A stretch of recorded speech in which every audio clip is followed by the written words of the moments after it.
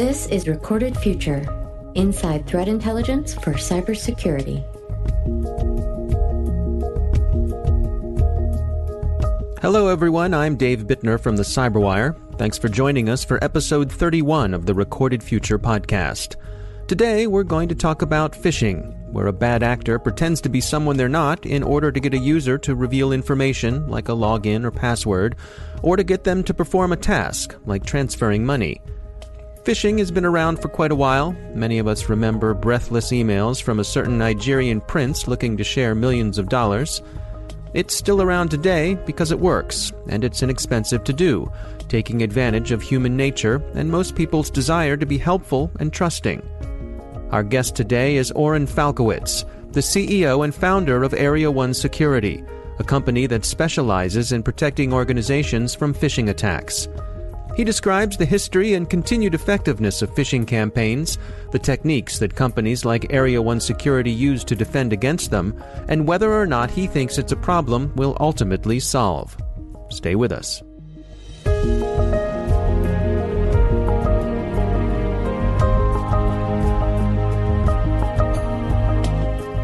One of the interesting things about phishing is that it's something that people have been aware of for a long time. But what they don't know is that about 95% of the time when there's a cyber incident, phishing is the root cause. And they often make comparisons between the types of spam and nuisance emails that you're describing, those Nigerian prince emails or wire me money, for the Canadian pharmacy or things of that nature. But phishing really has evolved to be something much more nefarious. And it's typically not related to those today. Phishing attacks are not more technically sophisticated, but they are more authentic than people have known them from the AOL days. And that authenticity comes in two flavors. And the first is the vast majority of phishing attacks either look like the most common or trusted brands in the world: Apple, PayPal, Facebook, eBay, Google, Dropbox, all the largest financial institutions, or they have a flavor where they take authenticity that's related to organizational dynamics. So it appears like it's an email requesting information from the CEO of your company, from the CFO, from your manager. And the challenge is that as humans, we see both the images and the authenticity on the brand side and the authenticity on the colleague side, and often are unable to discern that they're malicious or take actions to stop them. If I worked at the Walt Disney Corporation and I got an email from Bob Iger, it's very unlikely that I would say, Bob, I thought that email looked a little strange, and so I chose not to reply or do your job correctly. And almost 100% of the time, when users click on something or respond to a phishing attack, they're trying to do their jobs properly. And so that's a piece where we want to provide technology to help them. So take us through sort of the spectrum of the degrees to which people use phishing to lure people in. What are the types of things that you all typically see? In over 95% of the time, when an organization learns that they've been the victim of a cyber incident, they will find that phishing is the root cause. Now, a lot of people think of phishing as an email-only problem, but a vast majority of phishing attacks have a web component. And so the need to solve it has to be comprehensive. And so what we see are basically three flavors of phishing attacks. The first are malicious emails that have links to websites that are malicious, that have files attached to them that when downloaded or opened will harm a computer, or have neither links nor files, but get the user to act. Wire money, send me these documents. On the other side of it, we see a variety of different web-based phishing attacks that are either legitimate websites that have been compromised, such as popular schools like harvard.edu, or popular websites that people are going to without being lured through a link, and they've been compromised. They have malicious links or malicious code running within the page to infect the computer. Or users are entering credentials into those websites, usernames and passwords that can be then used to just log right in. And so we see this in financial institution, credential harvesting, forms of phishing. We see this in websites that look like logins to popular inbox providers like Google and Microsoft Office 365. And so when attackers are able to garner their username and password, they're able to then just log right into those systems and not even have to really hack as the way most people think about it. That's interesting. So not all phishing is email related. Absolutely not. Email is a primary vector for phishing, but it requires a comprehensive solution. Phishing occurs across email, across the network, across the web, and it is not an email or email protocol only problem. Can you describe the sophistication of the criminals in these various cases? I mean, I suspect, do you start off from sort of the broad people who are just trying to cast a wide net, and then at the other end you have highly targeted people trying to hit executives or get corporate information, things like that? Yeah, sophistication is a really interesting concept, I think, when you involve cybersecurity, because there's nothing about phishing that is sophisticated, and it's used so pervasively by everyone. I spent many years working at the National Security Agency, focused on breaking into computer networks on behalf of the U.S. government. And I would describe that the organizational ways that these hacking groups or countries or however you want to describe them work as being sophisticated, but I would describe the tools that they use and the methods by which they go about it as not really being very technologically sophisticated. What I would say is that they're very effective. And the reason they're effective is because if you send just 10 emails to a company, you're going to have a 90% success rate of at least one person clicking or being impacted by that. And when you extrapolate that out further to the size of major corporations, small businesses in the United States and around the world, you can see why they're so effective using relatively crude or untechnically sophisticated means. Has there been much evolution in the tactics that these folks use, or do the old tricks still work well enough that they really don't have to change them that much? The evolution as we see it, we see modifications using new brands that are emerging that evoke trust, using new organizational dynamics that have trust with users, and also taking advantage of world events. And so every time there's an election, every time there's a hurricane, every time there's a G20 summit, every time there's a Super Bowl, every time there's a Black Friday, every time there's a tax day, these are themes that get used. And so the evolution is really one that responds to changes in what's effective from the authenticity angle, and then what maps effectively to the calendar. And outside of that, there really isn't a tremendous amount of evolution. Take us through what you all do in terms of being able to defend against these attacks. Yeah, so at Area 1, we're focused on is preempting phishing attacks, taking decisive actions in a comprehensive way that makes sure that our users aren't impacted by them. And so what we've done is we've built technologies that allow us to go find where do these attacks come from. We find on a daily basis about 70% of the phishing attacks that we identify across email and network and web are unique, meaning they're unknown to others in the cybersecurity industry. They're unknown to our customer base or potential customer base. And the second is that there is a massive time gap between when we identify it and when it actually enters into the environment. And that time gap is about 26 days. So we're actually identifying the phishing attacks at a point in time before users are ever seeing them. And that allows us to take very specific actions to make sure that the messages don't end up in the user's inbox, that if they do click on a link, they're protected from resolving that link to something that's malicious. And ultimately, that stops damage completely. And that damage often is thought about in the effects. So if you stop phishing attacks, there is no ransomware. If you stop phishing attacks, there is no business email compromise or financial imposters. If you stop phishing attacks, there's no 0-day or APTs. Those are the effects. And they all come from phishing. And by stopping that, you'll ultimately end up preventing damage. Help me understand how that could work. How can you detect a phishing email before it's been sent out? Well, absolutely. So attackers, use infrastructure.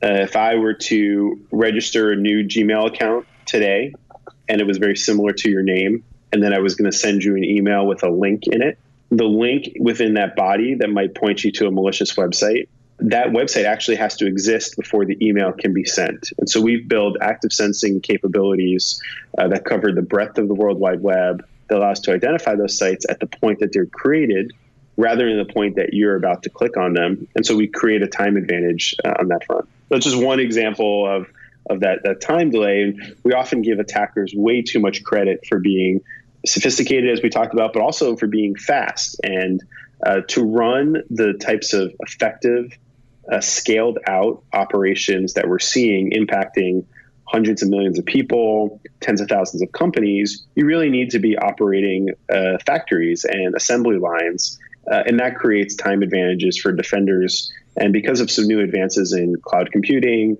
and advanced analytics that we've taken advantage of, it actually is turning the advantage back for defenders to be preemptive.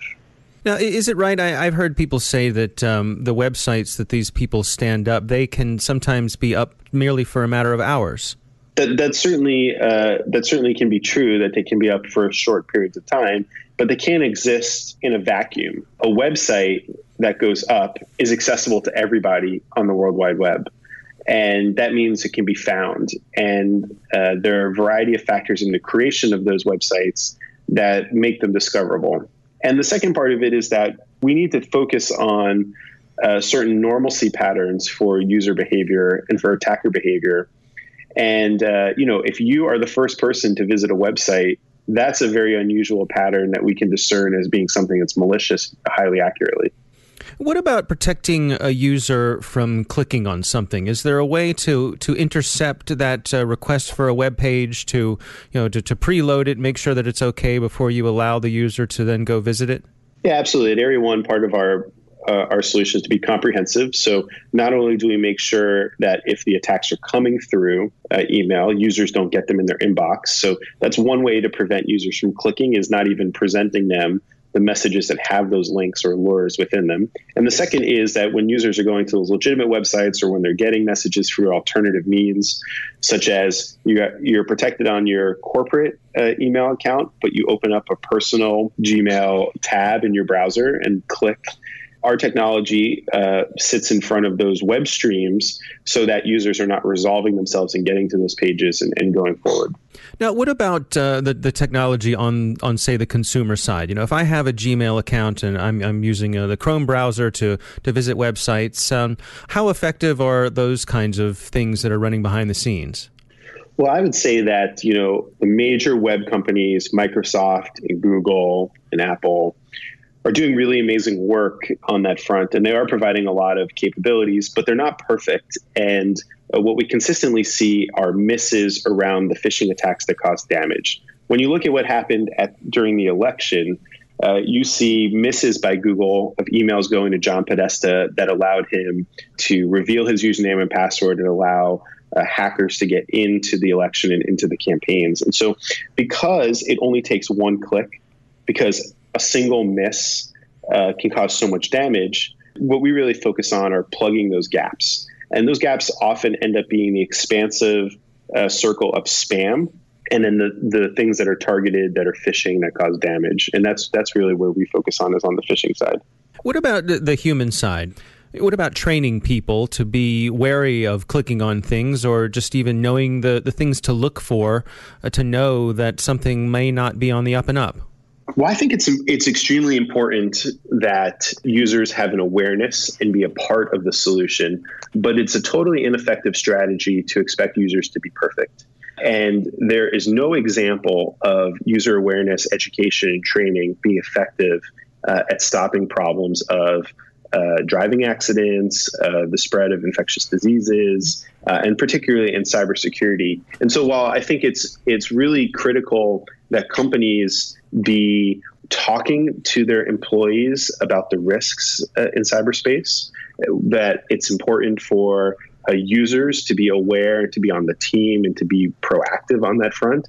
We don't stop the flu by just washing our hands. We take vaccines. And that's the role of what we do, is to provide those vaccines to our customers so that their users can be informed, they can be a part of the solution, but we know that they will be ineffective at totally stopping it, because, again, it only takes one user to see something that looks extremely authentic to cause a lot of damage. What is the role that threat intelligence plays in what you do? We live in a world today that's data-driven. And the ability to amass massive volumes of data and to learn from that data is critical to driving actions. And so there's nothing more important than being able to bring data together and then to implement that into a series of actions to change outcomes. And data in its own right has no value, but when you can transform that data into very specific actions and you can measure what those actions are and you can measure their returns and their efficacies, then you really have something that's very interesting. And that's what we focus on, is honing data, refining it through analytics, transforming it into specific actions that stop attacks. What do you see on the horizon when it comes to fighting phishing? Do you ever envision a day when this sort of thing is behind us? Oh, absolutely. I think it's a totally solvable problem. We live in a world today where mankind solves many amazing feats. We've sent people into outer space. My grandfather, who's 90 years old, had a heart surgery where they went through his leg. He went home the next day. We talk about reversing the effects of climate change. There is no reason that we cannot get in front of these types of cybersecurity incidents. It requires a different angle of vision, new approaches, but the trend is really on our side to stop these attacks, not on the attacker side. And where do you feel like we are right now? Are we gaining on the problem, or are the bad guys winning? The way I see it is kind of in two things. The bad guys are certainly being very effective, right? It's every day that you wake up and you learn about a company that has had an incident. The scale of those incidents seem to be growing.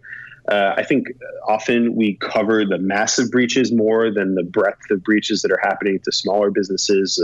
The pain is really being felt and the problem is really being universally subsumed by everyone. That being said, attackers always get caught, and that's not a good trend for them. That even with the much needed improvements and focus on the kind of core problems like phishing, attackers are not walking away scot-free. Their operations are being caught, their tools are being leaked, it's being discovered that what they're doing.